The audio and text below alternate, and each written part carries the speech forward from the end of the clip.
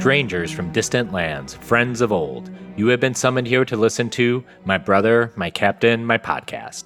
The Lord of the Rings trilogy stands upon the brink of its 20-year anniversary. None can escape it. You will unite or you will fall. Each race is bound to this fate, this one doom. 9 companions. So be it. You shall be the Fellowship of the Ring. I'm Manu, also known as Manuclear Bomb. And I'm Emily, also known as JRR Tweeting. Today's episode is May It Be, where we wrap up our 20-plus episode coverage of Fellowship of the Ring by looking back at the film as a whole. But first, our spoiler warning. While The Ring may have passed out of all knowledge and memory, these movies have not. We will provide recaps in every episode, but we assume you know these films well enough, and we will also be greedily delving into the source text, interviews, commentaries, and maybe even the Hobbit films. So before we dive into our discussion today, I did want to make a couple announcements about our scheduling and Patreon. First, a scheduling update. Following the completion of our Fellowship of the Ring coverage, we are going to be shifting to a week advance release episodes for Patreons at the $5 level at patreon.com/manuclearbomb. If you're currently at that level, nothing changes for you. You will get new episodes every Tuesday like you have been. And then if you're part of the public listening audience, you will receive those same episodes a week later Tuesday. So patrons will always be 1 week ahead in terms of what they are getting. To go along with that, something I do with my other podcasts is we like to take breaks in between movies or seasons or games. So we will probably take a week or two off between Fellowship of the Ring and The Two Towers. But again, if you are at that $5 patron level, you will have a week shorter gap than the public.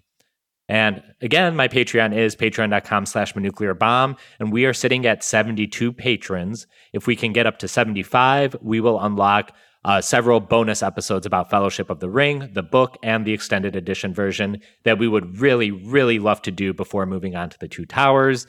By the time you're hearing this, we will probably have already recorded a Two Towers episode, so it may be too late. But if you have been listening and enjoying me fawn over these movies and Emily go insane over these movies, I highly recommend you support us so we can bring you more insane content.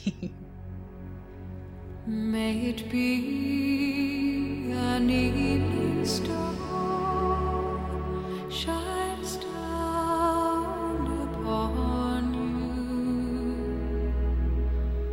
May it be when darkness falls, your heart will be true. You walk a lonely road. Oh, how far you are from home.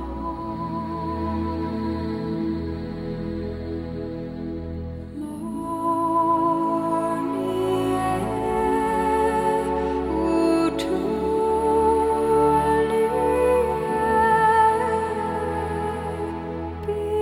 Each Lord of the Rings film has a lyrical song that plays as part of the end credits, and we'll discuss each as we wrap the movies. Fellowship ends with the song May It Be by Enya, an Irish singer. The song was written by Enya and Roma Ryan, her lyricist. Enya was suggested to Peter Jackson by Howard Shore for the song. The music for the piece would be predominantly choirs and strings to accompany Enya's voice. The lyrics are a combination of English and Quenya and goes as follows. May it be an evening star shines down upon you. May it be when darkness falls, your heart will be true. You walk a lonely road. Oh, how far you are from home. Mornier etulier, which translates to darkness has come. Believe and you will find your way. Mornier elantier, darkness has fallen. A promise lives within you now. May it be the shadow's call will fly away. May it be you journey on to light the day. When the night is overcome, you may rise to find the sun. Mornier etulier, believe and you will find your way. Mornier elantier, a promise lives within you now. A promise lives within you now. The song, as you can tell, pretty neatly describes the state of things at the end of the Fellowship. Everything is in motion in the song, in the middle of its happening.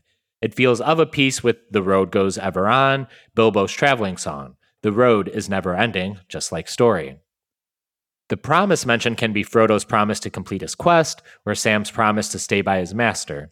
It could be Aragorn's promise to not leave Pippin and Merry to torture and death, or his promise to Boromir to not let the White City fall. Hell, it could even be Gandalf promising that forces of good are also at work in this world, not just evil. I find the song to speak to the light within us, the good we carry. It repeats the refrain about darkness coming and falling, but it also says, you journey on to the light of day. Yes, the evening star and sun may light the way at times, but it's also the light in all of us that keeps us honest, gives us strength, makes us noble, and allows us to die with pride. Wait, sorry, that's just Aunt May from Sam Raimi's Spider-Man Tomb. Aunt May it be? Oh, boo. That's right. Yeah, I mean, I love this, and even as just kind of saying the lyrics to the song there, it's hard for me to like not be singing along in my head because it's just brilliant. It's this perfect encapsulation of everything. One of the things that I do, as it is my want to point out here, is that the Quenya, Mornier Utilier, and then Utilier or Mornier Alantier, is sort of very obliquely a reference to similar language that shows up in the Silmarillion. Specifically, Utilia and Are, and then Are and Teluva, which means day is coming and day shall come again. And that is, or Utilia and Are is the battle cry of Fingon the Valiant, and Are and Teluva is the answer of Hurin during the Wars of Beleriand. And to be honest, that doesn't really matter. What actually matters is that there's history littered throughout the text of both the Fellowship movie and book, and even if you don't fully grasp what that history is, it's pretty much impossible to ignore.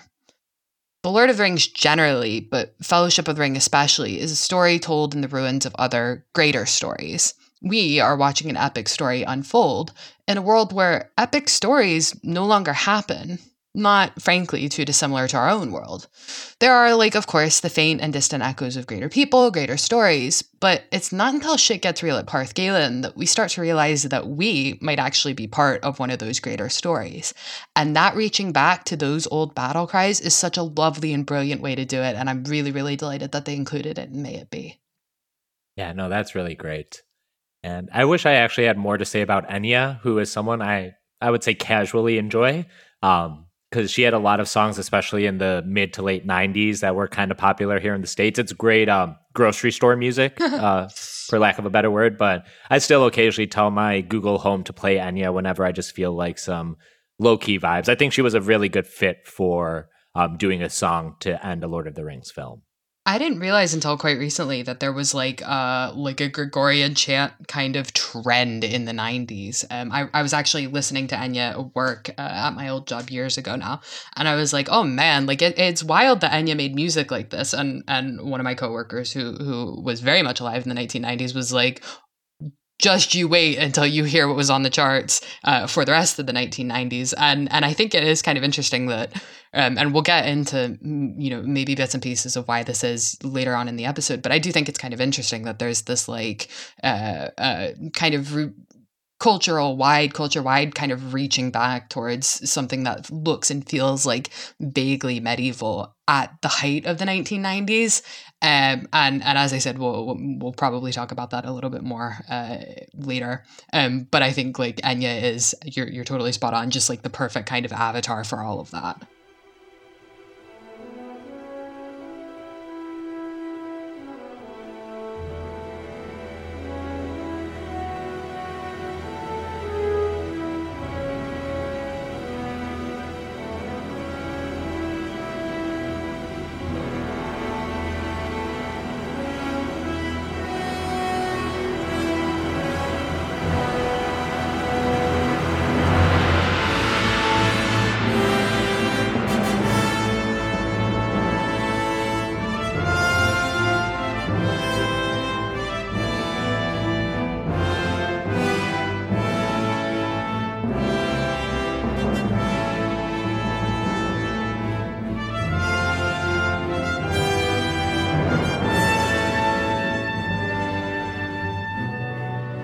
Fellowship, to no surprise, was a commercial and critical success. So much so we decided to podcast about it. But just for posterity's sake, we'll run through some of those numbers. These numbers are going to seem quaint now compared to numbers that The Force Awakens and Avengers Endgame put up, but rest assured, these were massive at the time. In the US, it had a $47.2 million opening weekend, $18.2 million in the first day, opening at number 1 and setting a December opening record at the time. During this time, blockbusters were largely summer events, but The Lord of the Rings and Harry Potter, the first film which came out a month before The Fellowship of the Ring, kind of made holiday season into a second blockbuster part of the calendar year. It had similar success all over the world, setting records in Australia and New Zealand specifically. It would sell over 54 million tickets in North America during its inaugural release, and would go on to a total global box office about $860.5 million. Subsequent re-releases would push it close to $900 million, so almost close to $1 billion movie, almost 20 years before films were doing that. Critically, it was of course a darling, with rave reviews across the board. I'm sure Emily will appreciate Roger Ebert's review, in which he says it's not a true visualization of Middle-earth, but good all the same, giving it 3 out of 4 stars, which, blasphemy, but I'll allow it because Roger Ebert's a really cool dude. Fellowship also did well at the 2002 Oscars, which, if you remember from our intro episode, was one of the first things that caught my eye about these films. I am one of those giant losers who had always followed and watched the Oscars. More on that in a little bit. So anything that has any nominations, like 13, like Fellowship of the Ring did, will turn my head. Of the 13 nominations, it would win for 4: cinematography, visual effects, makeup, and score. Its other nominations would be for Ian McKellen as supporting actor. He did not win, but he did take a Screen Actors Guild Award for this role. Art direction, director, film editing, original song, May It Be, sound, costume design, adapted screenplay, and Best Picture. It would take the Best Film Award at the BAFTAs, a Hugo Award, and even an MTV Movie Award for the fight between Gandalf and Saruman, which is why I told you not to sleep on that goddamn wizard fight. It would also be enshrined in American Film Institute's Top 100 Movies, the 10th Anniversary Edition from 2007, at spot number 50. Yeah, I mean, I think, the sort of awards history of this film really encapsulates for me why I think the Oscars in particular are bullshit. I feel very, very strongly that this movie, Fellowship in particular, should have won way more of the tech stuff. And I will actually go out on a limb here and say it really should have won the adapted screenplay.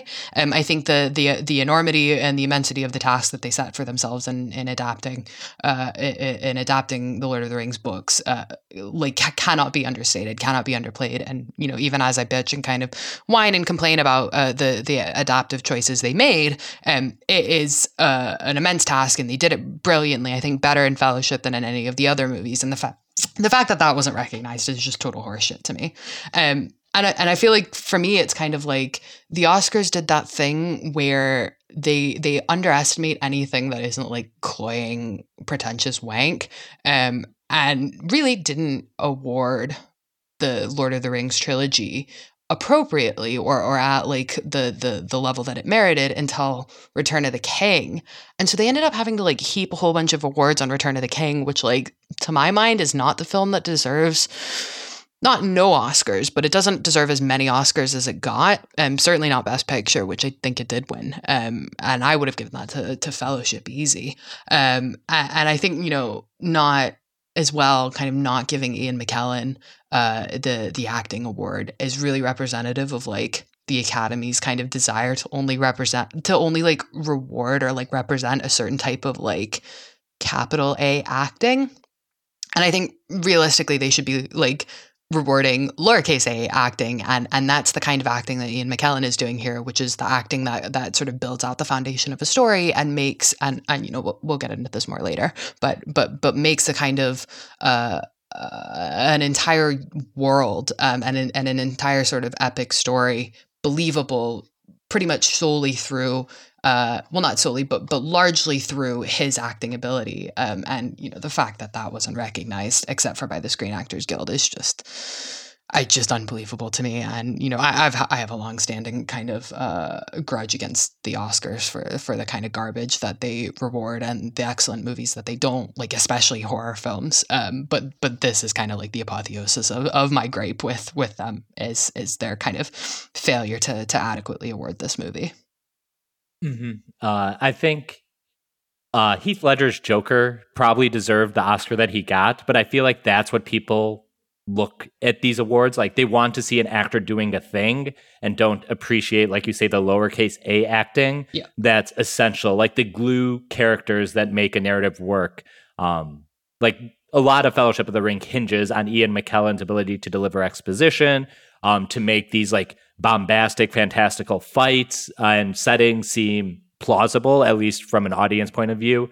And without it, I don't know if these films are successful. Like, he is very much an anchor to this cast, and specifically why Ian McKellen was cast for this. Yep, absolutely. I think so. I don't disagree with you about the Oscars being bullshit. I think, being an old man, the Oscars are part of a monoculture that doesn't exist anymore. And it is highly politicized. I would never look to Oscar winners specifically for any kind of guidance. But I go back and forth because, first of all, it's very Hollywood specific. Like, anything that's great outside of the realm of Hollywood rarely gets rewarded. Yeah. And it's definitely not rewarding to actors of color or, non-binary trans actors are not represented at all. If you're a man playing a woman, you probably will be. But I don't look to them for guidance, but in a way, it's part of the historical record of cinema and Hollywood cinema, especially being such a new medium. Yeah. I think we talked about this recently. And, over time, I feel like they still have like a 50 to 60% solid hit rate on stuff. Like, it's still making sure like The Godfather won or Citizen Kane won and stuff like that. But when Martin Scorsese gets his lone Oscar for The Departed and not like Taxi Driver or Raging Bull or something like that, it's hard not to. And I think when you're talking about Return of the King, I think they basically made a conscious decision at some point to just like, oh, we're just going to give all the words to Return of the King, but it technically applies to all the movies. Yeah. I legitimately think because as we started building out our Two Towers research, I was actually shocked how few Oscar nominations the Two Towers got. Like, even in like award, like technical awards and places where you'd think they would for sure get those nominations, like, no, they really didn't. They got the Best Picture nom, like a costuming and special effects, but even things like adapted screenplay and like just completely not there, which just kind of seemed weird to me. And, I'm biased because The Two Towers is my favorite of the movies. And not that I'm saying I think it's the best, but it's just my favorite. Yeah. So I do think there's a lot of politics going around. So I always have this kind of like love-hate relationship with the Oscars because they were kind of, relatively important to film Twitter before film Twitter existed, before Twitter existed, when there was a monoculture in the 80s and 90s. That is kind of how I would hear about foreign films, especially when there wasn't, foreign film advertising here. Like, I learned about Studio Ghibli through Spirited Away getting a nomination at the 2001 Oscars, for example. Yeah. So it was before the internet. It was one of the few places that you could actually expand like your knowledge of film in a way that was kind of presented to the popular US audience. Yeah. So it was kind of not undeniable, but you kind of needed it back then, as to now you really don't. It's just a bunch of political bullshit that doesn't even reward like the best films every year.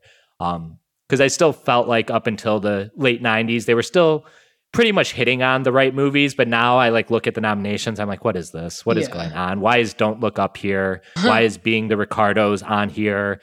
Like, not even movie, like if they were, compelling stories maybe, but these movies look like shit on top of not being good. But now it's like if Aaron Sorkin makes a movie, The Trial of the Chicago 7, it will just get nominations. Yeah. And I think like in that sense, there's also kind of something like, I think you're totally right to point out that it is like this kind of important historical document, because I think in some ways, like the conservatism of and I mean that like small c conservatism of the Academy is really fascinating.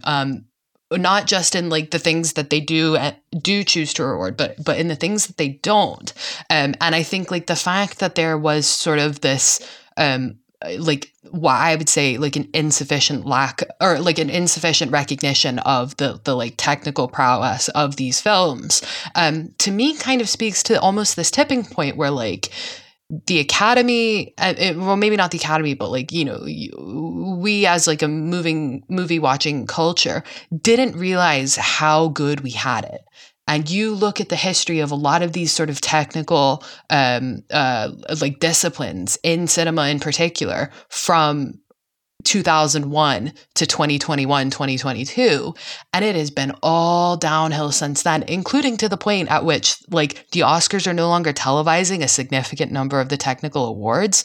And I think the fact that there was that sort of uniform, I would call it a uniform failure to adequately recognize the feats of technical mastery and craftsmanship that went into the Lord of the Rings films, really is to me sort of like the harbinger of it's all going downhill from here. It's all fucked. The fact that they didn't recognize how impressive these films were is part of a sort of wider trend of not recognizing the importance of these technical disciplines to the art of cinema, and kind of the rise of this, like, as you say, like this kind of like individual oriented approach to watching films, which is like, you know, reward Aaron Sorkin because Aaron Sorkin is a genius, or reward Christopher Nolan, or don't reward Martin Scorsese, or you know, that sort of thing, where it's all about like the individual director and a select few major actors like Leonardo DiCaprio, and the kind of Herculean group sort of effort, the teams behind these major figures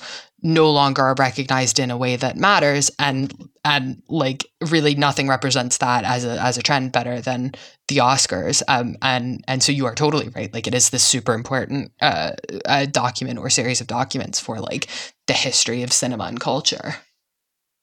Yeah, and I can't separate the move towards like anti-union, you know, production, or, you know, hiring scabs, and just kind of the lesser importance put on the technical craft work that goes in cinema, with the relegation of these awards, which are, I know, you know, people want to see their best actors and hear, you know, Roberto Benigni use up all his English, you know, winning his Oscar. God, that's such an old reference. I don't think anyone's going to get that one. But like, you know, I actually like to know the technical awards, and like the one that really like blew my mind was that they got rid of original score and like song from like the main telecast, because those are like some of the most memorable moments of Oscars to me. Like I've watched most of the Oscars in my lifetime. I'm the worst. But like one of the coolest things was honestly Robin Williams coming out to sing Blame Canada when the South Park movie song was nominated for an award. Like those are where you get like kind of a really fascinating look at American culture at a place and time. And we just don't get that anymore because we're too busy circle jerking the same group of 10 actors and 5 directors for the most part. And I watch the Oscars, but I watch it out of habit. At this point, it is not something that I look forward to. But like back in 2004, 2005, I would get the Oscar nominee list, and then I'd be like, oh, cool, I'm going to go to the theaters and see a double feature of Frost Nixon and The Reader. Like, you know, just absolute bullshit like that, because we had the internet back then, but it wasn't like where all content was curated and directed at you in such an aggressive manner, that you actually had to still do some work to figure out like what's out there, what's good, what movies are coming out that aren't from Hollywood. And now that like it's better that we have access, but I don't know if the things we have access to are actually better. For lack of a better word. So yeah, and I mean, I think like you're totally right to point out this original song, and I think in part it's kind of because there's this generation of like big hitter, like whether it's composers or directors or cinematographers who are kind of aging out of not relevance, but aging out of eligibility. Like, you know, John Williams is retiring. Alan Menken no longer does, no longer works so far as I'm aware. He may do a couple of the Disney like reboots.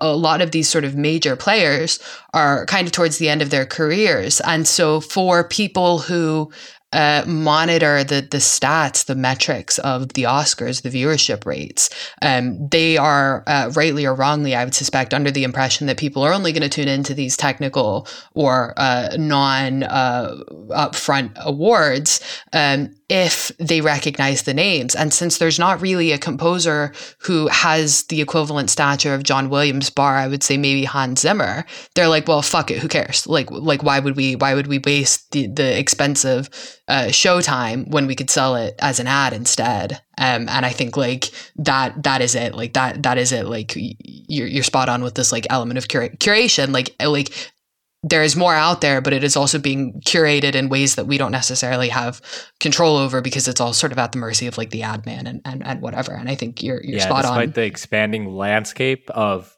media or art or content, it feels like it's getting almost more insular in a way at the same time, which not great. Yeah. And it all starts with them having not given Fellowship of the Ring all of the awards. And I am planting my flag in this hell, and I'm going to die here.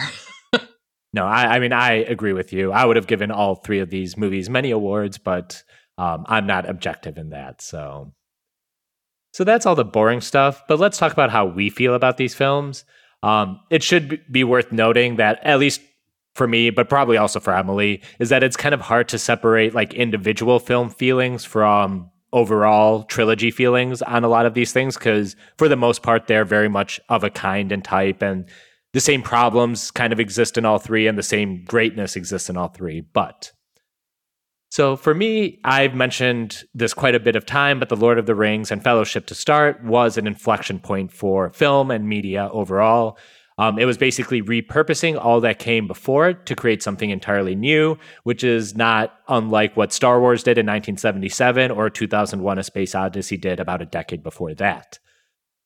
It's important to me to get blockbusters like this, or say The Matrix from 1999, just as I was becoming a movie watcher that I am today. Just a little fun fact about me: at my senior honors dinner of high school, which was in 2002, we had to say what you wanted to be when you grew up and who your hero was. And I said I wanted to be a film director, and my hero was Stanley Kubrick. So that tells you of what kind of humorless guy I was at age 18. But it was important for me to get stuff like this, like our own Star Wars or Raiders, because even at the time of 2000, I wasn't very optimistic about how films were trending. Seemed like there was a lot more schlock coming out, with everything in that teen and young adult demographic geared towards like the most obscene and 90s extreme style humor, which usually entailed a lot of homophobia and misogyny in them. And, you know, we discussed last time that Fellowship was a salve, or not a reaction, but it was a welcome change from everything else I was getting, especially from like the crass comedies of the late 90s and early 2000s, which were just basically all like jerking off jokes, or like Dude, Where's My Car, which is actually funnier than most of its peers in terms of comedy, or like Rob Schneider's The Animal, which is literally the dumbest fucking movie of all time. But that's the stuff like your friends in high school generally wanted to go see and hang out with. And like, I was so happy that I got a movie like Fellowship that wasn't like that. See, I don't really have that kind of context for it. I mean, partially because my personal context is like when these movies were coming out, I wasn't paying attention to them because I was like 3.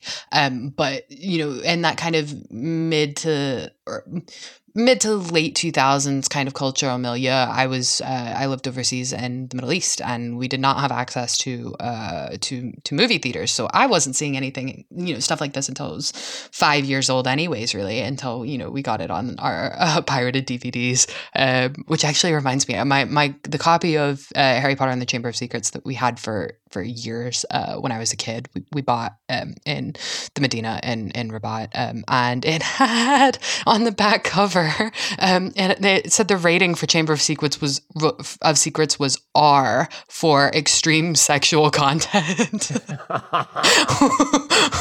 And to this day, I'm like, it's just one of these things that sticks with me. And now, Harry Potter and the Chamber of Secrets was also the movie that scared the shit out of me the most, and like ruined me for public bathrooms. So I would agree in principle with the R rating, but not for sexual scenes or whatever it was.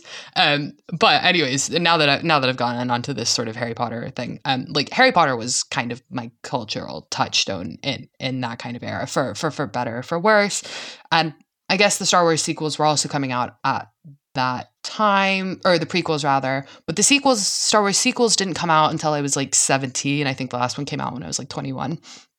And so like, while this is the 20th anniversary of Fellowship and the Lord of the Rings films, there's always been something kind of a little bit more timeless to them for me. And, you know, part of that was really because I didn't get into them until a couple of years ago. So I wasn't part of that initial kind of wave.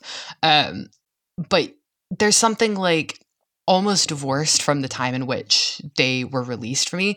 Like, you know, I disagree with a lot of the Harry Potter revisionism in light of JKR's turn to Christian fascism. But like, I don't think that Harry Potter on the whole has necessarily like aged well. Regardless of like whatever else it is very much like the Tony Blair of franchises.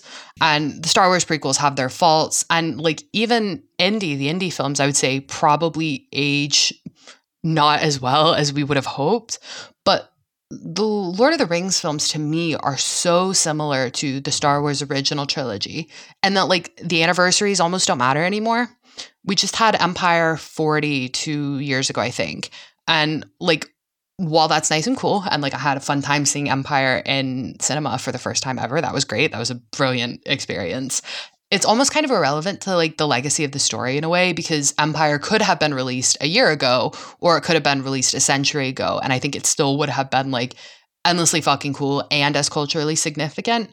And to me, the Lord of the Rings films are kind of like that. Like they've got this cultural staying power that sets them aside from like the content churn and grown. And I don't want that to come off as like me thinking that like you can't have good movies coming out of this like current content, like Sisyphean content cycle. Like I really liked, for example, like Into the Spider-Verse, and I thought that was like a brilliantly crafted film, and it made like excellent, thoughtful use of its chosen medium. But there is an extent to which something like that will always be a product of its time, if that makes sense. Whereas Lord of the Rings, to me, almost stands athwart that kind of very specific timeline. Like I don't know if that makes sense, but like I get and recognize that it's like very much a product of the 1990s, but in a way it's almost not a product of the 1990s because it feels just as much a product of 2020. What are we in? 2022 now, as it does 2002. No, I totally agree with the timeless aspect. I think I used this word last time we recorded, is it's kind of totemic. It's almost the simplest version of the Lord of the Rings story, so that it could be like the defining fantasy story in cinema. And it just, I don't even, like, I'm going to just stumble on words here if I try to describe how great these movies are for what they are and how they are so timeless. But I think a lot of it is the simplicity of it, even though it's a very complex world that J.R.R. Tolkien created. I think they were able to, I hate to quote Christopher Nolan after we dunked on him, but I'm thinking of Inception when they're trying to figure out how to do Inception. And Tom Hardy's character is like, you just need the simplest, absolute simplest version of the idea you're going for and run with that. And I think they really did that. And that's how you make something truly timeless. Like, I think in terms of timeless movies, the one that comes to my mind is honestly Singing in the Rain. Yes, and that one is very specifically tied to the death of silent movies and the birth of the talkie. But it's just, even though it's very specifically about that time, the way it's shot, the way the story unfolds, the way the song and music works, it's timeless. Like, you can watch it in any decade from 1950 through 20, well into the future. I'd say 200 years from now, if the world is still here, which I don't think it will be, Singing in the Rain will still be a classic. Like, it is perfect in that way. Yeah. I mean, it kind of boils down to the same thing as like, we all like to think we're very clever when we talk about like the hero's journey and the Star Wars original trilogy. But like, that is in large part why those films are so successful, because they come from this like incredibly strong foundation, and everything else, because they nailed that foundation, everything else on top of that is just like a cherry on top. So instead of having like a very good sundae with like one cherry on top, you've got a very good sundae with like a fucking million cherries on top. And there is that sort of like excellence and also kind of like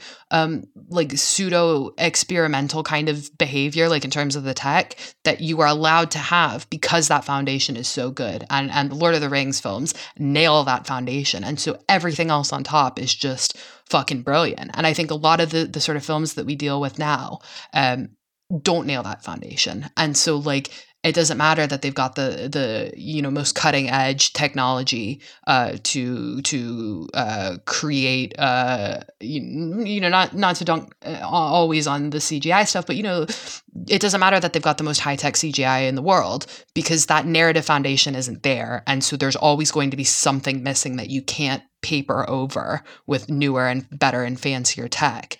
And The Lord of the Rings, like Star Wars, has that foundation there brilliantly. And so everything else is just like bellissimo. One thing that I think is interesting to me, especially with your example of Into the Spider-Verse, is how, especially media that's going to be coming out now, probably for the last 5 years and going forward indefinitely, is always going to be talking about itself in some way. Yeah.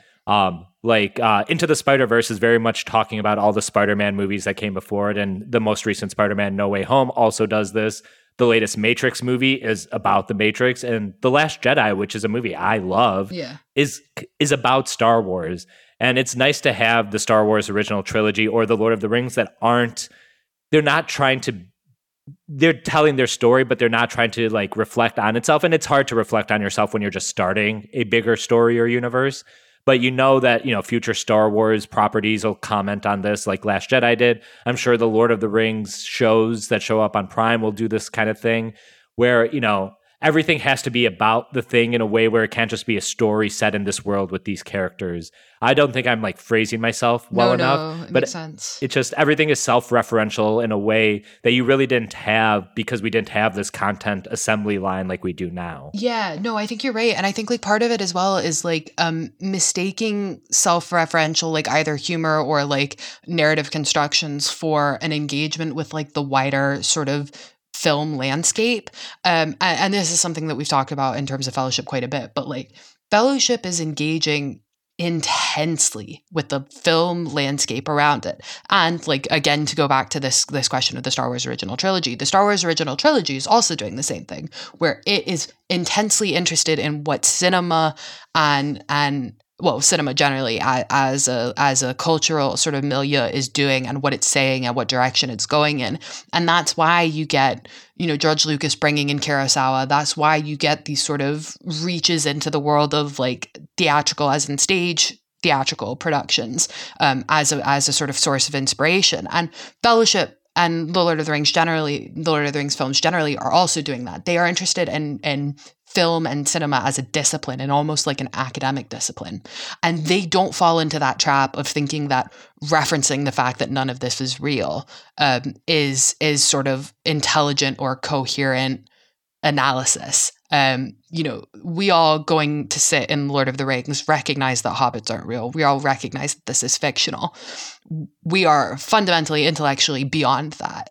And because we all recognize that we're beyond that, and because the filmmakers recognize that we can operate at an intellectual level above that, they can then start to say more interesting things about cinema and what the kind of tools are that cinema has available to it, and how stories can be told through cinema that can't necessarily be told through novels or song or whatever. And a lot of this sort of self-referential stuff that you're talking about is operating at this kind of embarrassing intellectual level where they assume that their audiences are morons, and that the only piece of culture that they feel like they can be certain that their audiences know is whatever came before in the franchise. So, I like to talk on this podcast about Dante and the Inferno as a reference point for Peter Jackson and Lord of the Rings, or the pre-Raphaelite artistic movement. And I'm not operating under the delusion that Peter Jackson thinks that every single person who's ever sat down to watch the Lord of the Rings films is also aware of who Edward Burne-Jones is, or is, has read the Longfellow translation of Dante's Inferno or whatever. But he makes a generous assumption that his audience is smart enough to realize that there is something else culturally there to engage with. Whether or not they turn around and go look at the Burne-Jones paintings, or go look at read the Inferno or the Purgatorio, is up to them, but it's there. The average new sort of director, and I'm trying very hard not to dunk on Marvel because it's true of a lot of other things. Even the new Scream movie, they assume that you haven't watched anything except for the previous film and the franchise, and I think that is it's tremendously not pretentious, but tremendously condescending. And I also think it sucks because it makes cinema as an art form dumber. because these filmmakers assume that we're all drooling idiots who can't engage with the world around us and can only engage with the previous Thor movie or the previous Star Wars movie or the previous Star Trek alternate original series movie. We all are suffering, and film generally is suffering. Whereas even if Peter Jackson can't be certain that we've all read these books or seen these paintings, he can make the assumption that we're clever enough to do it and that we're self-sufficient enough to handle it. And that's why these films stand head and shoulders above everything else. I really love that point. I'm thinking of a Two Towers example when Gandalf and Éomer are rushing the Uruk-hai to end the Helm's Deep battle. And my first thought is, I've seen Braveheart. The orcs just have to put their spears up and then the horses will all run into them and die. And, thus the bad guys win. But then, Peter Jackson, probably also having seen Braveheart, which was a huge movie back in the 90s, he uses the sun and Gandalf's light to give a reason for the Uruk-hai to lift up their spears at the last second and not, slaughter all the horses. And that, to me, I don't know if it was intentional or not, was that film in conversation with other films that had come before it and had done big set pieces like a horse charge in medieval warfare. That was, and I don't think I'm the only one, because when we got out of that, my best friend Hossein, he also said the same thing about it. It's I thought they were going to Braveheart that shit. And then, but no, that's why I'd like to talk about the ongoing, the evolution of cinema, but it's also I can't think of any good examples, but watching 90s action movies, you would see this Die Hard movie ends this way. So an action movie that comes out 4 years later would want you to be thinking about the way Die Hard ended so we can do a completely different twist on that kind of thing. And like you say, now it only cares that you watch other things with the same IP title attached to it. I think that's a fascinating and astute observation, really. Well, and this is why I think a lot of this sort of meta discourse about subverting tropes doesn't work because if the Game of Thrones TV show wants to subvert tropes, it has to be aware of tropes that exist out with its own sort of franchise or IP. And the reason why towards the end of the series, I think a lot of this stuff wasn't as compelling. A lot of these quote unquote subversions weren't compelling because they were subverting things that were only tropes that only existed in Game of Thrones. And it's but we're already in the habit of assuming that Game of Thrones is going to subvert. So it's subverting, the subverting, and it's boring. It's just boring at that point.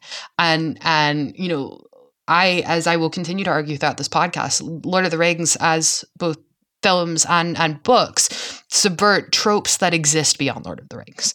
And that's why they're significant. That's why they're important, is because they are looking at these wider expectations that the writers or the filmmakers can sort of broadly assume we all as the audience have going into them, and then say, how do we change this to say something of import, not just to be edgy or subversive for the sake of being edgy and subversive and to make sure that we're trending at the top of Reddit's front page, but to say something about culture or politics or the world around us. What do we need to change about these tropes? And whether it's this softer masculinity or whether it's Frodo not actually being the one to chuck the ring into Mount Doom. Those subversions are saying something, as opposed to the Game of Thrones and and I'm sure Song of Ice and Fire will tie it up more neatly, but where it's just Daenerys Targaryen has sex and goes crazy and bitches be crazy. That's not subverting anything, and that's not really saying anything. Or it is, but it's not saying, I think, what the showrunners maybe want it to say. And I think that's the crucial kind of fill for me. Mm-hmm. No, I think I completely agree with that. So moving on, I just also want to touch about some of the themes in the film overall, and we've kind of hammered home this point again. You probably have a bingo card at home that has story about stories. If it's not your free space, it probably should be, because it's not even worth mentioning it. But again, I just love the idea that, you know, some people hop on, others hop off, but the story just goes ever forward. Not unlike The Road. It goes on forever, but it also, you know, loops back again, like a loops back again, like a loop, duh. But you know, it loops back again, there and back again. That's what the phrase is. You know, it's about returning home, as Sam will say in later films. And you know, it's like The Ring in that sense. It has no start, it has no end. It just kind of goes in a circle forever. And I think this specifically hit me hard at the time of 2001, because this was also the halcyon days of my Metal Gear fandom, and those games are. The word that people would use is meta, which, you know, I find kind of grating nowadays. But it's a game that actually explicitly addressed form and function of gaming. It was something that took full advantage of the console. The back of the case that your game came in had a story important clue on it that you couldn't get anywhere, and this was before the internet.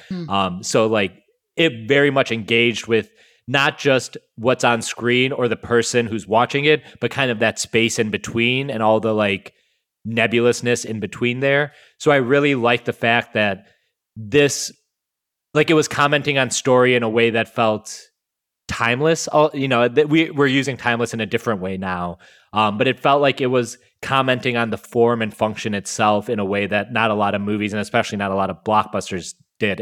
Except maybe The Matrix. Yeah, no, I actually think that's really interesting what you're saying there about like the Metal Gear Solid box, because that in itself is something that like I agree, like it is sort of divorced in a way from like time, or like it sort of exists outside of like a timeline, but in another way it's like something that is like intimately connected to like modernity, and in sort of like the historical construction of modernity, which is like you know, post-Columbian exchange, and to me one of the sort of crucial components of modernity, and I'm really sorry for how wanky this is going to sound, but I promise this does have a point, is the rise of industrialization. And as part of the rise of industrialization, the sort of rise of similarity as something that exists, and uniformity. And I don't mean that in the sort of boring I listen to Pink Floyd way, but like before the invention of the Gutenberg printing press, before the invention of steam engineering that would allow for rapid and consistent publication of books, two people could have a copy of the same book, which is to say a book that told the same story and had the same words in it. But there was nothing to ensure that the cover was the same, the title imprint was the same, the markings on the inside, the print, the typeface, the block was the same.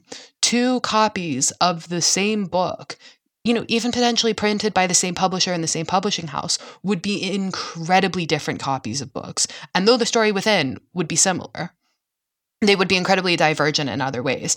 And that Metal Gear Solid example to me says like it is reliant on the sort of existence of uniformity and like industrialized uniformity. You have to know that every single copy of that box that you are sending out is going to have that printing in the exact correct place, that it's legible, that it's accessible, that, you know, your players aren't going to be screwed over because the box that they got was actually printed in Berlin rather than London, and so the typeface and the typeset or whatever was totally different. And that is something that's like intimately tied to both like the successes of modernity, but also some of the potential flaws of modernity, which is like this death of kind of uniqueness. And this is where like I listen to Pink Floyd, so I'm edgy, and fuck the man or whatever element comes into this. And also this also sort of connects more broadly to like what both the Lord of the Rings films and the Lord of the Rings books are doing, which is asking questions about how we tell stories in modernity, in these the confines of modern life. And I know I sort of waste a lot of breath on this podcast emphasizing the differences between the 1940s and the 1990s, but culturally, as a sort of overarching narrative of both decades, they both deal quite fundamentally with this like problem or crisis of modernity. So like the 1990s have this like incredibly visceral crisis, which is of course World War II, and the 90s have this kind of thin veneer of success with like the .com boom, but both still have this underlying insecurity that most of the rules of engagement for the previous previous 1,000 years of life have kind of been functionally chucked out of the window. And so even though there are these like very significant divergences between the Lord of the Rings books and the Lord of the Rings films, thematically, they're both grappling with this question of stories and narratives in the modern world. And that to me is like such like a brilliant and deeply important component of discussing these films. Yeah, no, I think both the books and the films kind of are at this like doorstep of a change or a paradigm shift in terms of the times. Whether it's the post World War II, geopolitical landscape, and then heading into the late 90s and early 2000s before 9/11, when these films were made, was, the kind of end of history, but also the internet was new and a wild west and was literally changing everything, from business to communication, like simple things. I'm not trying to talk, about the business world, but even like all of a sudden my family can talk to our family back in India, like instantly all the time, or send emails, or, wire money that doesn't have to go through like Aeromail, through like a post office in Siam that, I don't think that country exists now anymore. So it's like there was just like so much changing and a lot of uncertainty in a way. And like you said, it's a problem of modernity. Like what comes next was really on the minds of everyone in both of the eras. Yeah, absolutely. Another theme I really liked about The Fellowship of the Ring is the necessity of community, which literally fellowship. I know we've dinged these films for its more rugged individualist takes on these book characters, but in the end, it still felt more about solidarity and communal love than pretty much most films around its time. Yeah, and most films generally, to be honest, like I think for as much as I bitch and moan about the rugged individualism, I think there is a genuine attempt to reconcile rugged individualism with that sort of like innate human need for communion. And like Peter Jackson himself is like no great ideologue, so I think he, and I'm not trying to sound condescending, but I don't think he necessarily has like the tools in his toolkit to grapple with it adequately. But these films are like at their core a very genuine and earnest attempt to deal with the world as it is and like maybe to make sort of steps towards what the world should be. Oh, very much so. And I think we can just kind of talk about how we feel about the film overall, which if you hadn't figured out with the 40 plus hours of podcasts we've recorded by now. But I don't know, it's just great. I'm basically unable to separate my emotions from like rational thinking. And, you've heard me, I'm hesitant to ding these movies in even the slightest way. And that's not really me trying to be defensive about it. It's just as they are or as they were with zero preconceptions on my part, they are perfection. No notes. Of course, now I have notes, things I'd like to see changed.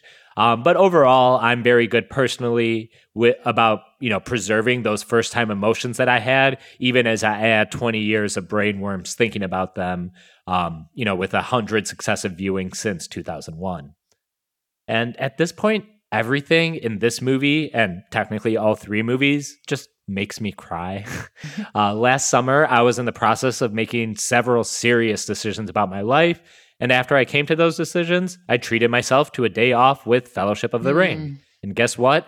I started crying 5 seconds into Galadriel's prologue. And not for any real reason. I just knew that there were 3 to 10 hours of entertainment ahead of me, filled with emotion, catharsis, heartbreak, and victory. And essentially, I felt all of that at once the second I heard Cate Blanchett's voice. And really, I guess that's the power of story. I wouldn't be going on about a story about stories if I didn't think the idea of a story, meant a lot to us as individuals, but also as a way to forge bonds of fellowship with others and to pass down our history and our cultural memes to future generations.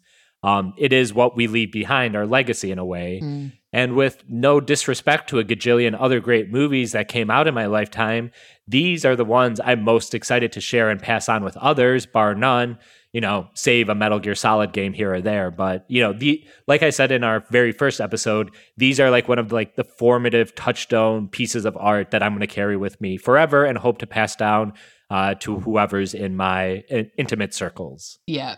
You know what? Like, I'm also, like, I'm quite like I don't know if mercurial is the right word for it, but like I'm like a fairly unforgiving person in terms of things that like I don't like, which is to say, like, if I don't like something, I don't engage with it. Like, I totally disengage. I like tune it out. It's not like I spend my time thinking about things that I hate. I don't really get any enjoyment out of that. Like, the reason why I'm so hard on these films is because I love them. Like, and the reason why I kind of sit here and spend fucking hours every week sitting and thinking about them is because they are, to me, brilliant films that are worth thinking about. And I am very good at kind of turning my brain off when I don't think that something is worth the time and effort. And like, in so many ways, Fellowship of the Ring is like the movie for me, if that makes sense. Not to like poor little rich kid it up. But I got into these movies and these books when I was doing my postgrad at Cambridge.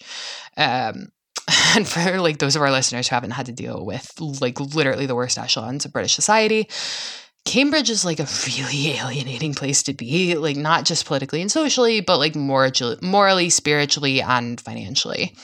But like even despite that, there's kind of something almost like paradoxically utopian about all of it. I used to sort of joke that like Cambridge is why the Green Party of England and Wales won't properly condemn or disavow the empire, because in Cambridge you've got like all of the wealth of the British Empire, the world's most evil empire, going into like installing perfectly smooth bike lanes and beautiful public parks and that sort of thing. And so like, even though Cambridge was kind of hell on earth for me and represented a place where I was like deeply, deeply sad literally all of the time, 24/7, it was also kind of uncomfortably a place I knew immediately that I was going to be nostalgic for. Because like for me, there was sort of this pride in having gotten in, this excitement at getting to spend like a whole year at a town steeped in tangible history. Like just down the road from where I live, there was the apple tree grafted from the wood at Newton's Orchard where he first hypothesized gravity, or the pubs where like the CPGB historians group, like E.P. Thompson, Eric Hobsbawm, etc., used to go boozing. And that was like something that was deeply important to me as someone who's like typically been quite alienated from like community and the world around me. And then of course there's like the beauty of it, the lush rolling hills, the immense architecture, the sunny blue skies, which is really crucial for someone who spent 4 years prior to that living in Scotland. And in a lot of ways it kind of immediately became analogous to like my shire. This is the place that should have been perfect, but ultimately couldn't be because the pulls and pressures of reality were too great. And that kind of complex and like uncomfortable feeling has never been articulated better than the nuanced kind of joyful melancholy that Fellowship has. I mean, there's like kind of just this feeling all the way through the start of Fellowship that there's like safety here, there's this comfort, but there's also this kind of knowledge that safety and comfort like isn't really all that they've chalked up to be. And that like at some point you're going to have to let it go. You're going to have to let that kind of paradisal dream go. And like nothing in the world gets that better than this film. And I talk about Fellowship as sort of the like childhood and teenage years of the Lord of the Rings narrative, both in the film and in the books. And I think that's really true. Like, that year for me, I was like 20, 21, 22, I think. And that was kind of the moment for me where I was like, oh my God, like sometimes I will make choices and they will be fucking awful and I will just have to live with them. And now I am an adult. And it was also like the first year of the pandemic, like there was a lot that was going on in the world. And there was this sort of moment where I was like, the things around me right now are kind of idyllic, but like in reality, everything's about to suck a lot more than it's ever sucked before. And as I was, reading the books and watching the movies again, I was like, this gets it. Like it isn't intending to get it. It isn't trying to get it, but this movie gets it. And it's hard to then turn away from that and to kind of close that feeling off, like you're saying, that sort of first instinct feeling, because that will always be there. And so Fellowship for me is like, I can critique it and I can bitch about some of the adaptation choices, but in the end, like it will always be that thing that incidentally and like inadvertently articulated everything that I needed something to articulate at that moment in my life. No, I totally get that.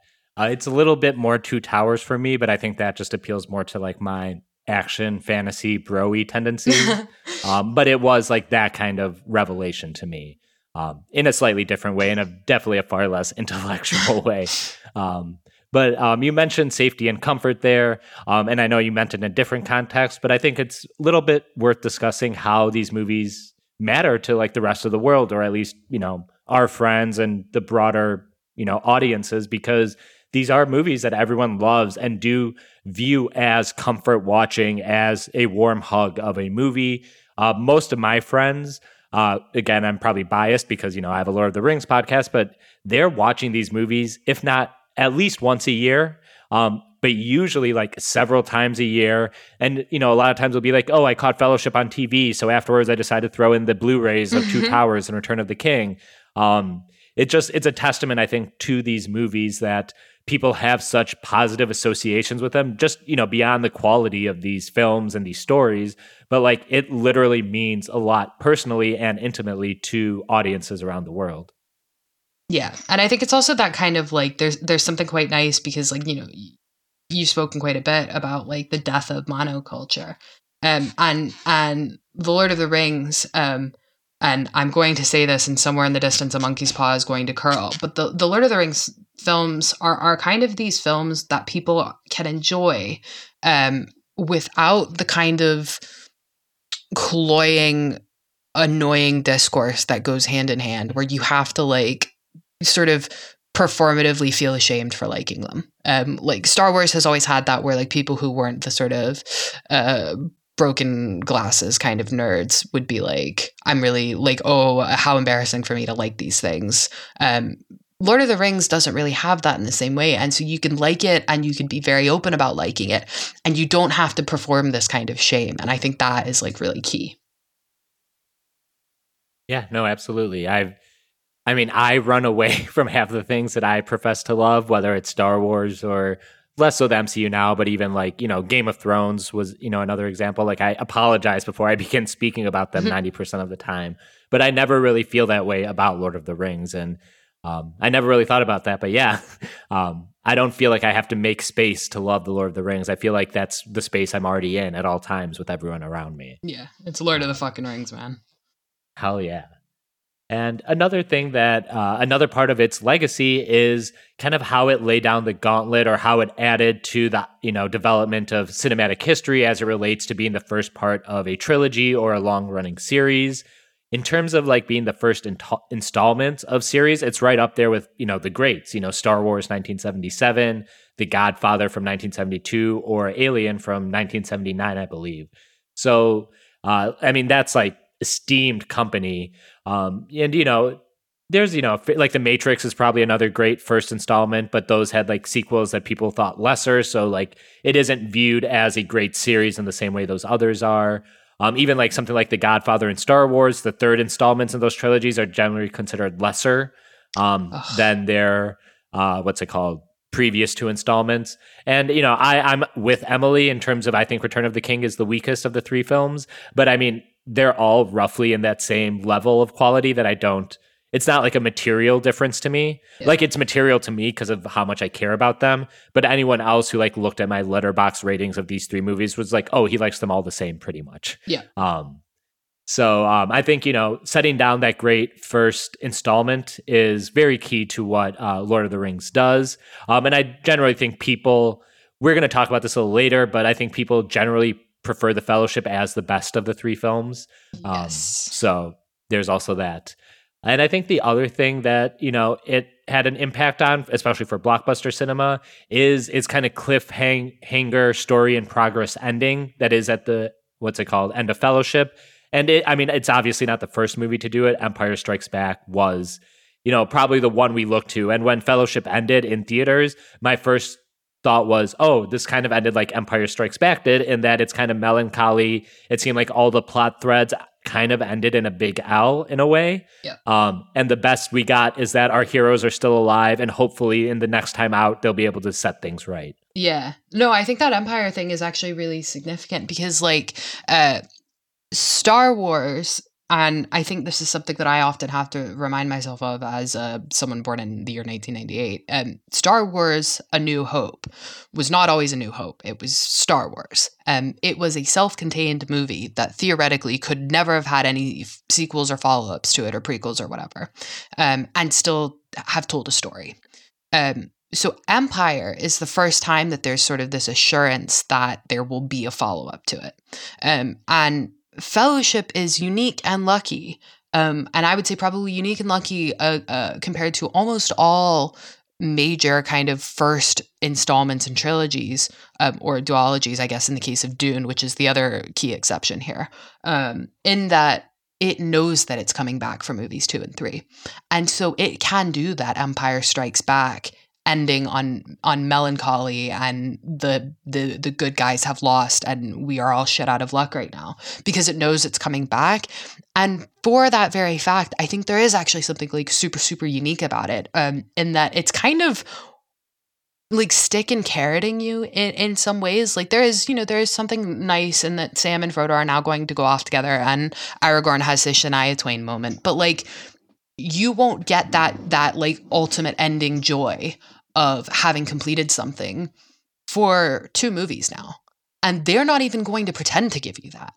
Star Wars has to pretend to give you that. Alien has to pretend to give you that. And that, I think, is actually like really crucial to the kind of success of this movie, is this recognition that like you're coming back for the next 2 installments because you fucking love this movie and we know you fucking love this movie. And you're going to have to sit through all of it, and you're going to have to not like rely on instant gratification for a reason to come back. You are going to have to sort of hold patience in your heart before you get this ultimate relief at the end. And that, I think, is just like absolutely crucial. Mm-hmm. And I do like how that kind of comes at the end of the first movie, because I feel like most film trilogies go the Star Wars route where, and yeah, I don't want to, pin it on Star Wars, because it's very common that the second act, which is usually the second film in a trilogy, ends with the lowest point in the story.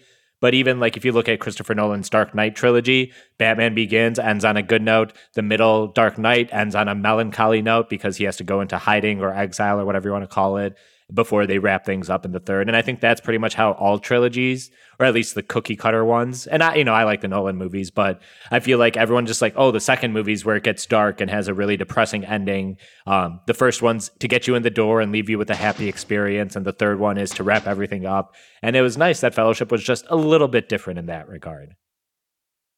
And I'm also glad that you mentioned Dune there, because when Dune came out last fall, a lot of people made an analogy between the way that movie ended and how this movie ended. Specifically kind of like a smaller stakes kind of brawl or squabble between Paul and Jamis, I think his name is. I'm sorry, I'm not a Dune scholar.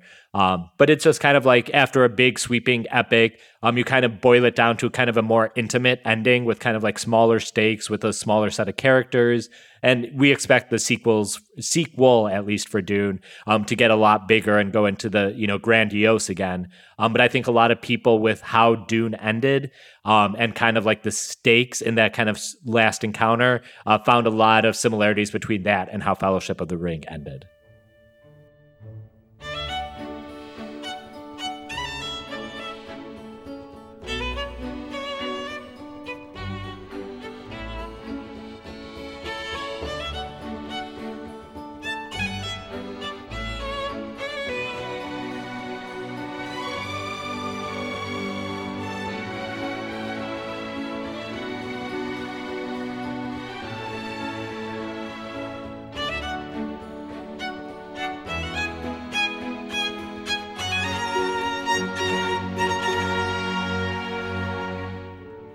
So I think I've come up with a fun segment for these end-of-film wrap-ups. I've been terminally online since 1996, so that means I have been online fawning over these movies since 2001. In the 20 years of these movies, I've heard every permutation of obviously Fellowship is the best film, obviously Return of the King is the best, and of course, my homies, The Two Towers is the best of the movies. And while I don't fret about rating aggregation sites, they tend to be all over too. Rotten Tomatoes has The Two Towers as its best rated of the trilogy, Letterboxd and Metacritic has Return of the King up top, and Fellowship of the Ring is the lone entry in AFI's top 100 films, and I think the one I mentioned earlier that people tend to favor the most. But in all these cases, the differences in score are negligible. Given that, and given that these 3 films are so intricately tied to not just in story but production, I think having us rank these movies is kind of boring and not super illuminating since we generally agree their quality is consistent. So instead of that approach, I want to roll with the segment where we argue that the movie we just finished is the best of the bunch.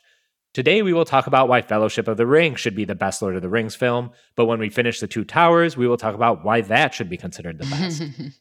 You may be thinking, that's fine and good, but what if you do the Hobbit films? And my answer is yes, absolutely. In a few years, you will have to hear Emily and I contort our brains into treating the Hobbit films as peak legendarium adaptation. It's an impossible argument, but I'm sure we can make it.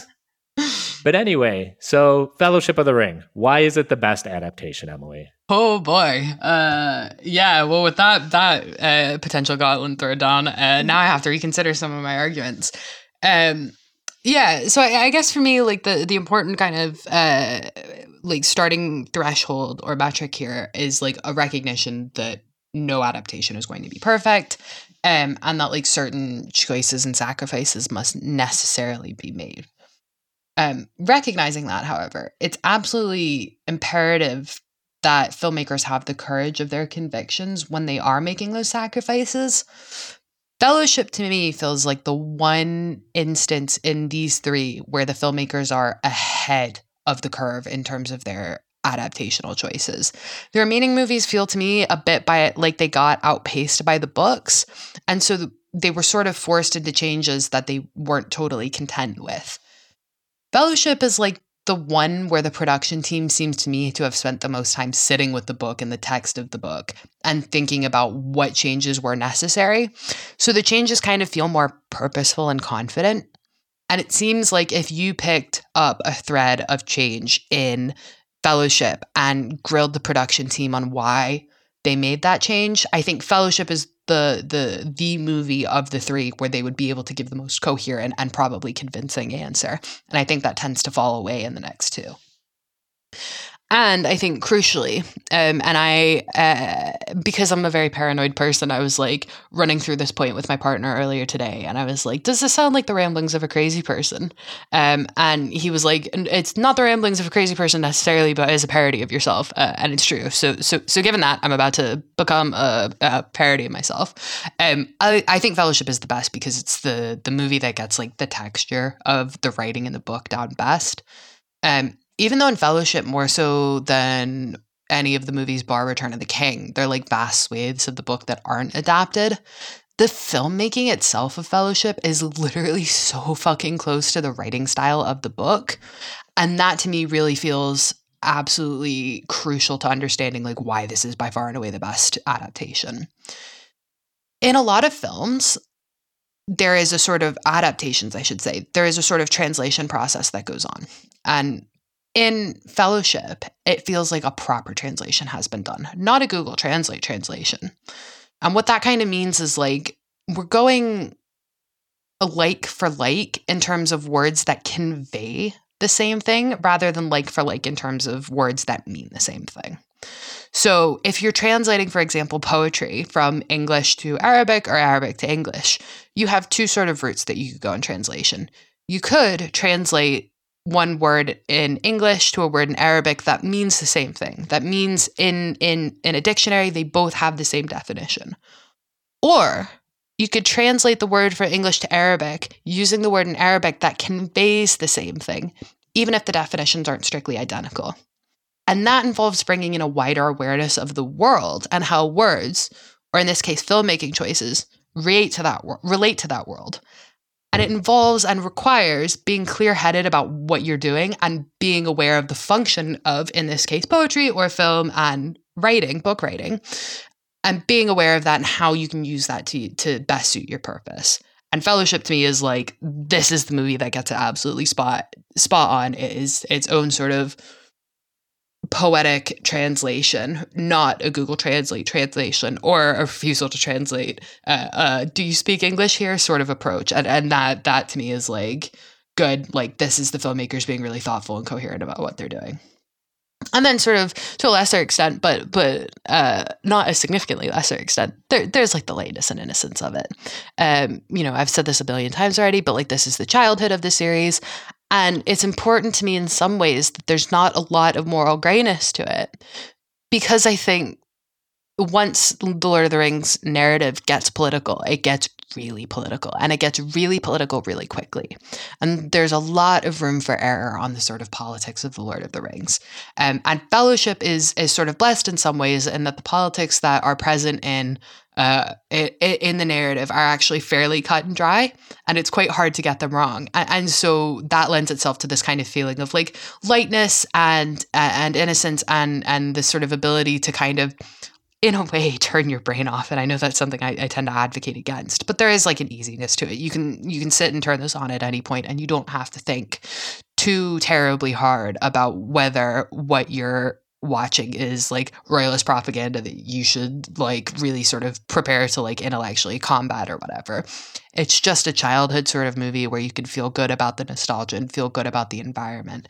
And that is like, that's it. That is the value and the brilliance of this adaptation. And genuinely why I will argue that is absolutely by far and away the best Tolkien adaptation on film. Yeah, if I had to argue for the case of Fellowship being the best, I think I would just make an appeal to simplicity and linearity. It's the most straightforward of the three films, with really one main plot thread that drives us from beginning to end. We start with Frodo and follow him along the way. He picks up several allies and loses a couple, but it's still basically his journey from the Shire to the Emyn Muil and everything that precipitated that occurrence. Contrasted with other films, there's a lot less juggling of characters, even when the Fellowship is at full strength. And surprisingly, no one feels short-shrifted here, in my opinion at least.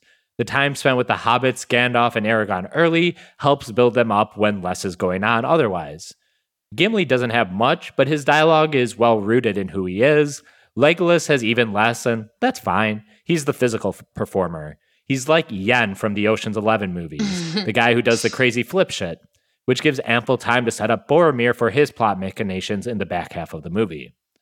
The sequels, one of which I love the mostest, have just wider scopes and scales to them, and necessarily all those threads get simplified and streamlined to fit in the confines of a 3-hour blockbuster, which means some of the seams show a little bit in those movies, having to use shortcuts and cinematic shorthands to build stakes or communicate information. And of course, there's Sean Bean in this one. If there's one thing the other movies clearly lack, is Ned Stark, Warden of the North and former British MI6 agent. And just the utter genius of how the whole ending of this film works around his death, which we discussed in depth last time, I think all makes this one of the better, or is one of the reasons I'd argue it is the best of the trilogy. Along those lines, I think Moria, and specifically the Balrog, there's a reason we asked Emmett on for that scene. It's widely considered one of the best sequences in modern cinema, rivaled by few others, though I personally do have Helm's Deep up there with it. It's a perfect synthesis of tone, adventure, character work, tragedy, and excitement. It's why we love the movies, baby. And lastly, The Shire, and a full round of Concerning Hobbits, which I'll reiterate was both mine and Emily's #1 track on our Spotify Wraps from last year. The Shire is a key aesthetic piece to these movies, and when I think about the joys of these movies, about, hey, I'm going to watch The Lord of the Rings tonight, I think what I'm mentally picturing is the Shire and Frodo reading under a tree. It symbolizes warmth and comfort that these movies kind of deliver to me in a broad sense.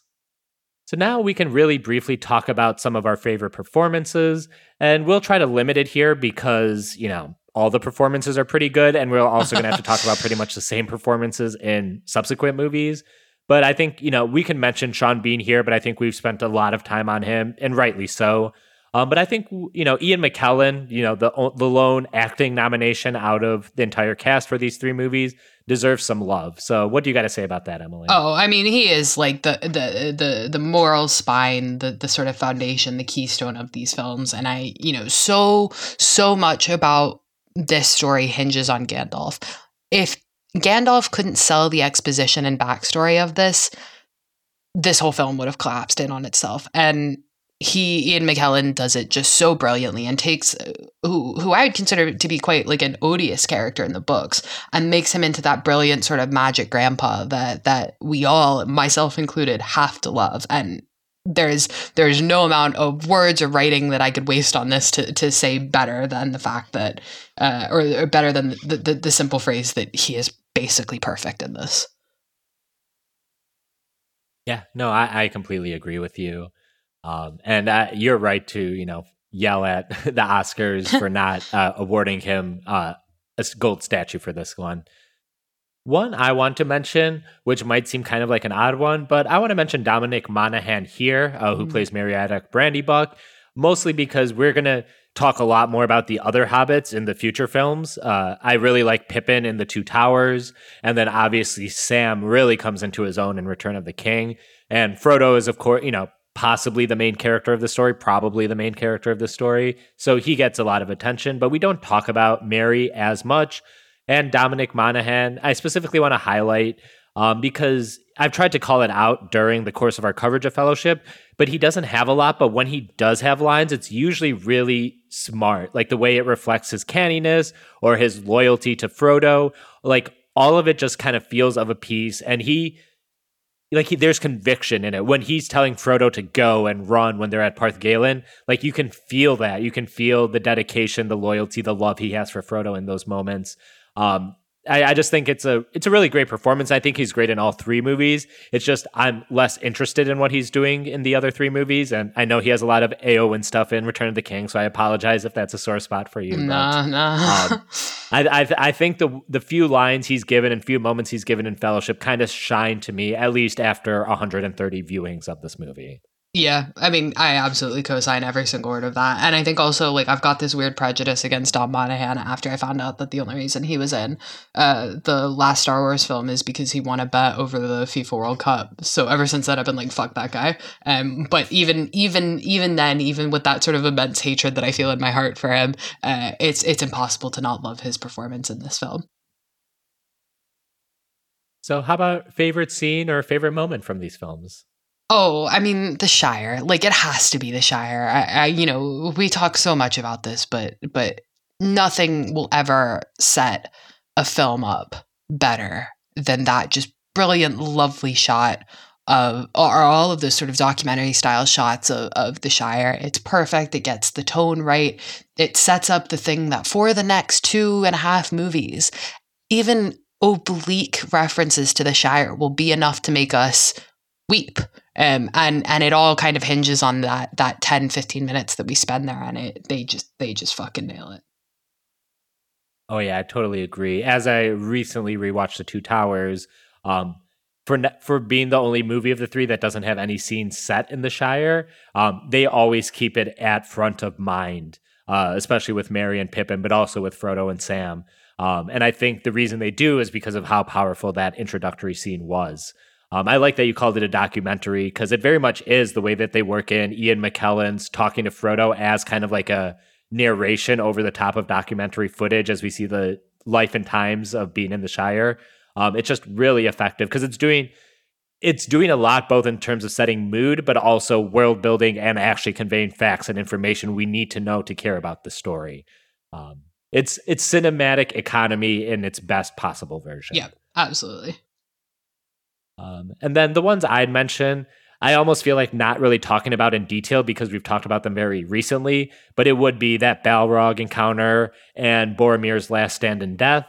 But I'll also call back to one of our earlier episodes because I think everything that happened at Weathertop, at Amon Sul with the Nazgul, with Frodo getting stabbed, with Aragorn, showing up with steel and fire, I think that's just a tremendous set piece.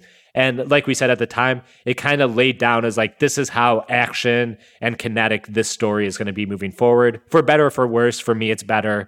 But it was also very inventive at its time, comparing it to other action films or the way other action sequences would be shot and depicted in films of the time.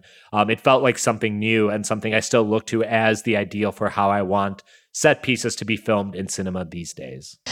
I really appreciate that when faced with the prompt, what's your favorite scene in Fellowship of the Ring, your answer is all of it.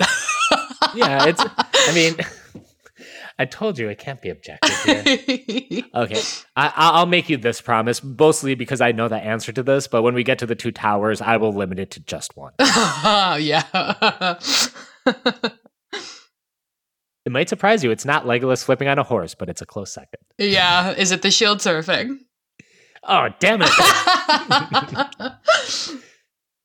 Well, now that I've been outed, I guess we'll move on and we'll do our favorite quotes. And I'll let Emily go first, but let me play what she's going to reference first. The road goes ever on and on, down from the door where it began. Now far ahead the road has gone, but I must follow if I can. Is that cheating? Yes, and I don't care. I think this, to me, is the perfect symbol of everything that this movie gets right. The poem that Gandalf is singing here is one that is from the books. And while it is not a line that, or a poem that is necessarily a key feature of the films, this is really the height of what these adaptations do well, which is that they're taking the brilliance of the books and building upon it. And lots of the other adaptations of Lord of the Rings, particularly Fellowship, feature this poem, but I promise you that none of them get the tune as brilliantly as this does. And so you've got like this three sort of layers of brilliance here. One, you've got Ian McKellen absolutely selling the shit out of his performance as Gandalf. Then you've got this sort of excellent foundation work of the poetry, Tolkien's poetry, and Fellowship of the Ring. And then third, you've got this sort of Howard Shore's creative sort of genius and sort of might, taking what is already good work and really sort of overpowering it and making it just absolutely excellent in every conceivable way. And you know, I always have this in my head. I'm always singing it, and for good reason. I think this is really Fellowship at its best. Yeah, I don't think you're cheating. I think it's a totally valid choice. And we didn't get to sound clip that one earlier, so in an earlier episode. So I'm glad we get to drop it in now. As for me, well, I'm going to go with this one. This is it. This is what? If I take one more step, it'll be the farthest away from home I've ever been.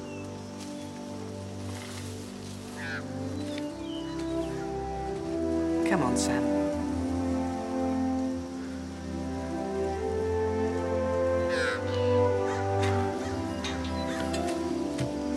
Remember what Bilbo used to say?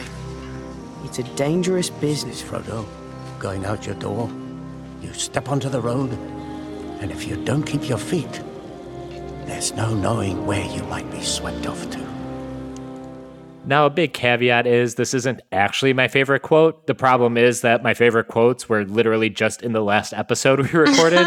So I feel like it would be redundant to play Boromir's last words for you or Frodo replaying Gandalf's words in his head before he sets out to Mordor.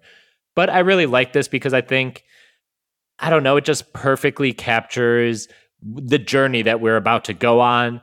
Because when you think about Frodo and Sam, they just really haven't ventured outside of the Shire.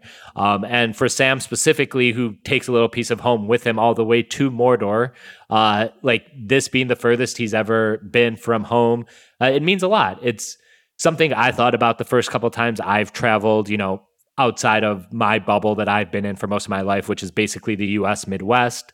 And then I like the Bilbo quote that kind of follows it up, where if you don't keep your feet, you don't know where you might be swept off to, which, you know, it's about the journey, but it's also about being present in the moment, which is something I tend to forget a lot of the times. You know, my head's always in the clouds or looking off in the distance or to the horizon. My mind never where I was or what I was doing, to quote Yoda. So I really like that observation that we can always be moving, but always be present at the same time. And it speaks to the great unknown of going on these kind of adventures. Even if Sam and Frodo really didn't know the scope and the dread of their journey at this point in the time. God, yeah, it's so good as well. I think this is like one of these scenes to me that has this sort of like perpetual autumn feel, and not like in the sort of hoity-toity fancy Tolkien way. Like this scene, this line feels to me like thinking that I'm about to start the next school year and that the leaves are about to be crunching on the ground and I'm about to have like pumpkin pie. It is that level of like, there is anticipation, there is excitement, but there's also just immense comfort in it. That is a brilliant choice. Yeah, and I hope we're not insulting anyone by not including the second breakfast line as one of our favorite quotes. It's great, and it's a great meme, but I just think because of the emotionality of these films and what they mean to us specifically is why we're not picking that one specifically. But it is a really funny bit, and I'm glad they included it. And lastly, in terms of favorites, what is your favorite musical piece? Which there really is no wrong answer, but there's so many good right answers. So again, I think it. mine is like cheating. Well, it's not cheating, but it's the one piece that gets both the kind of like quiet, soulful, mournful elements of the Fellowship of the Ring score, and then combines it with what is to me the most important part of the score, which is the big fucking horns. And that piece is, of course, Gilrain's Memorial. And it has that sort of added bonus of including a reference to the books that isn't really dealt with in any like significant way in the films, which is the reference to Gilrain, who is Aragorn's mother. And you know, it's not by any means my favorite scene, although it does lead up to my favorite scene, which is the Fellowship walking through Eregion. But it is, you know, a musical sort of encapsulation of this film in a really brilliant way. And since I wasn't going to pick Concerning Hobbits, the big blaring Fellowship theme had to be the thing that I picked. Yeah, and Concerning Hobbits and the Fellowship leitmotif are clearly the two best answers. So I'm not even going to try and compete and say I have one that's equal to it, but I do want to shout out that lone French horn doing the Gondor theme during the council scene, just because maybe as not like the most powerful music, but it's just like one of the smartest filmmaking choices. Just the way they incorporated it over Boromir and Aragorn, what that one horn standing alone could possibly symbolize about Gondor, about Boromir, about Aragorn. It's just so deftly done that I'm just like kind of in awe thinking about it, even if I don't put on that like 12 seconds of French horn and jam out to it like I do the Fellowship theme or Concerning Hobbits. And yes, I do jam out to those musical pieces. But I think it's brilliant, I think, is what I want to communicate more than anything else. Yeah, it's the creativity and like the thoughtfulness and the sort of care for the craft. And yeah, I agree. And it also gives Gondor the respect it deserves.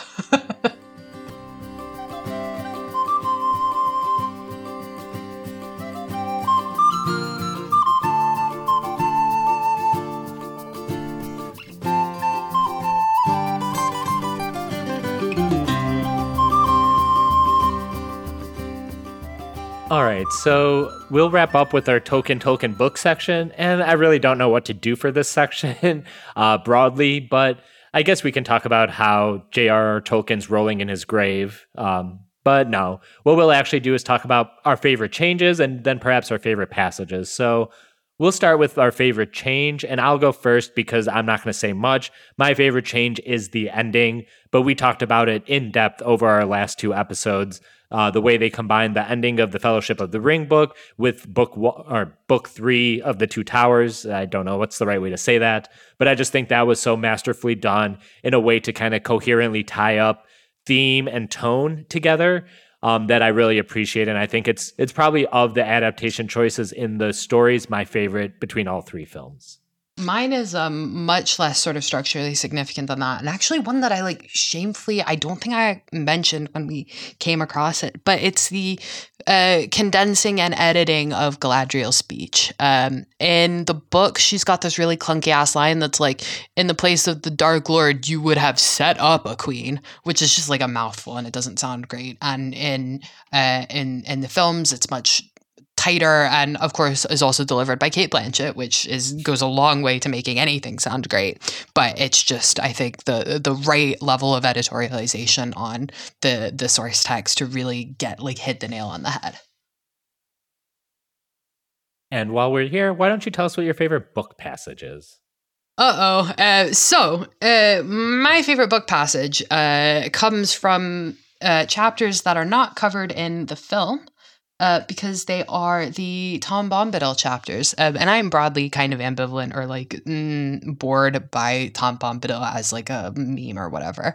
But the Fellowship chapters that deal with Tom Bombadil have some of the best writing. And so this is going to be quite a long little bit here, but I do want to read it because I think it gets to why I love these books.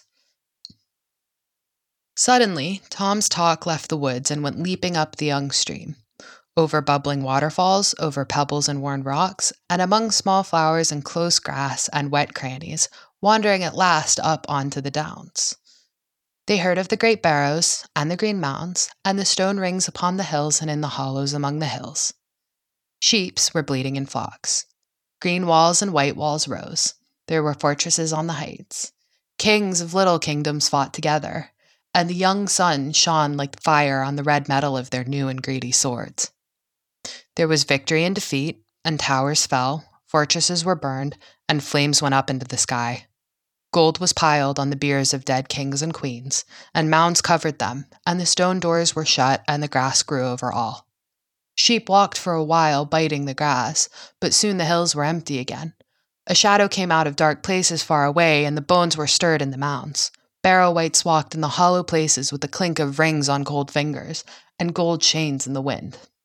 Stone rings grinned out of the ground like broken teeth in the moonlight. And that is everything that I love about The Lord of the Rings. It's the sort of immensity of history, the sort of breadth and nostalgia and intensity of what the sort of feel, the pull of history is upon the present, combined with that sort of loss and blurriness engendered by really a loss of archives and a loss of or a non-existence of historians. It's the tremendously efficient writing that I think Tolkien does not get enough credit for. It's the really sort of evocative writing. It's hard to read or hear that and not have a picture of exactly what he's describing.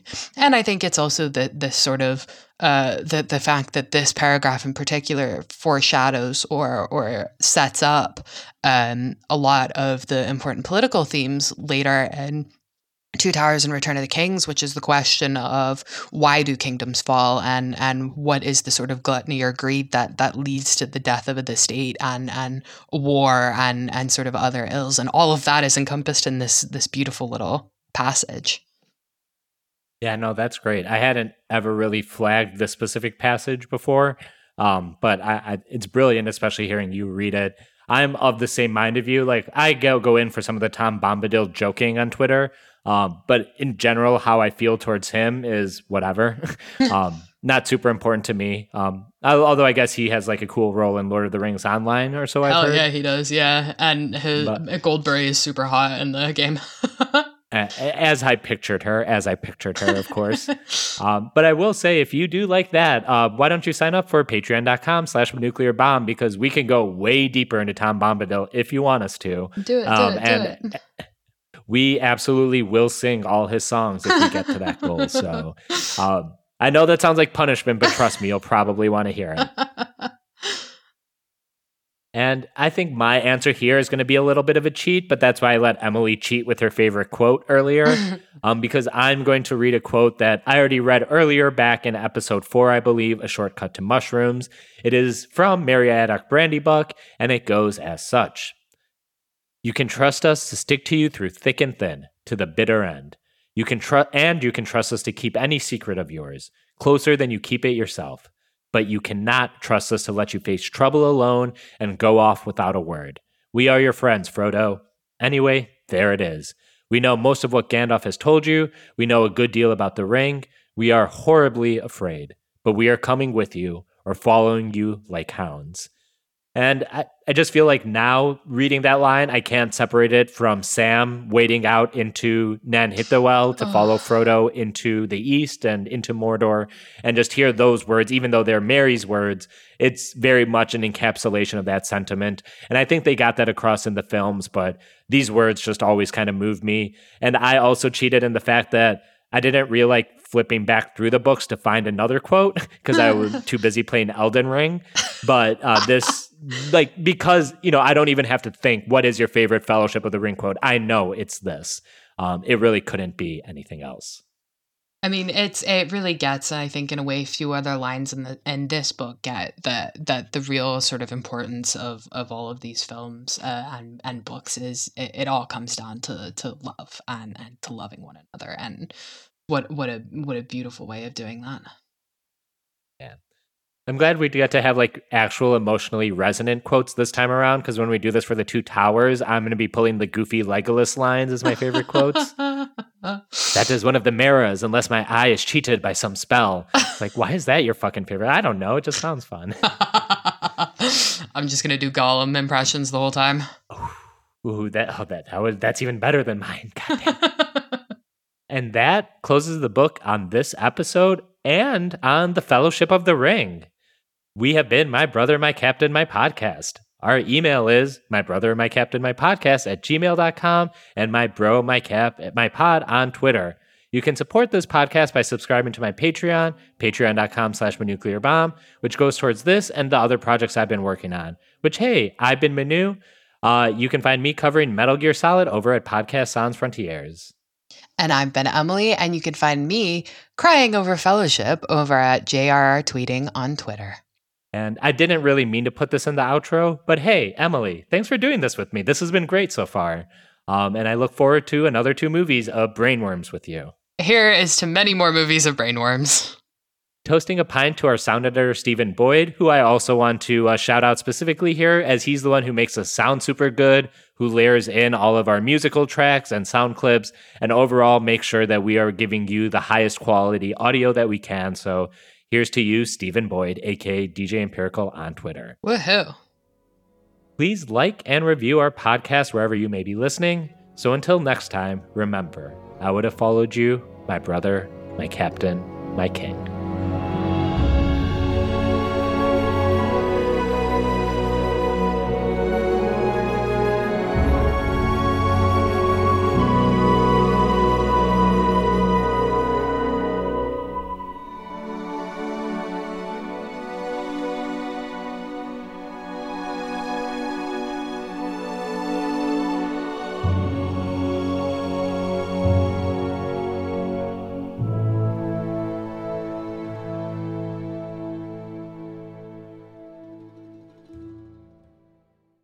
And stop.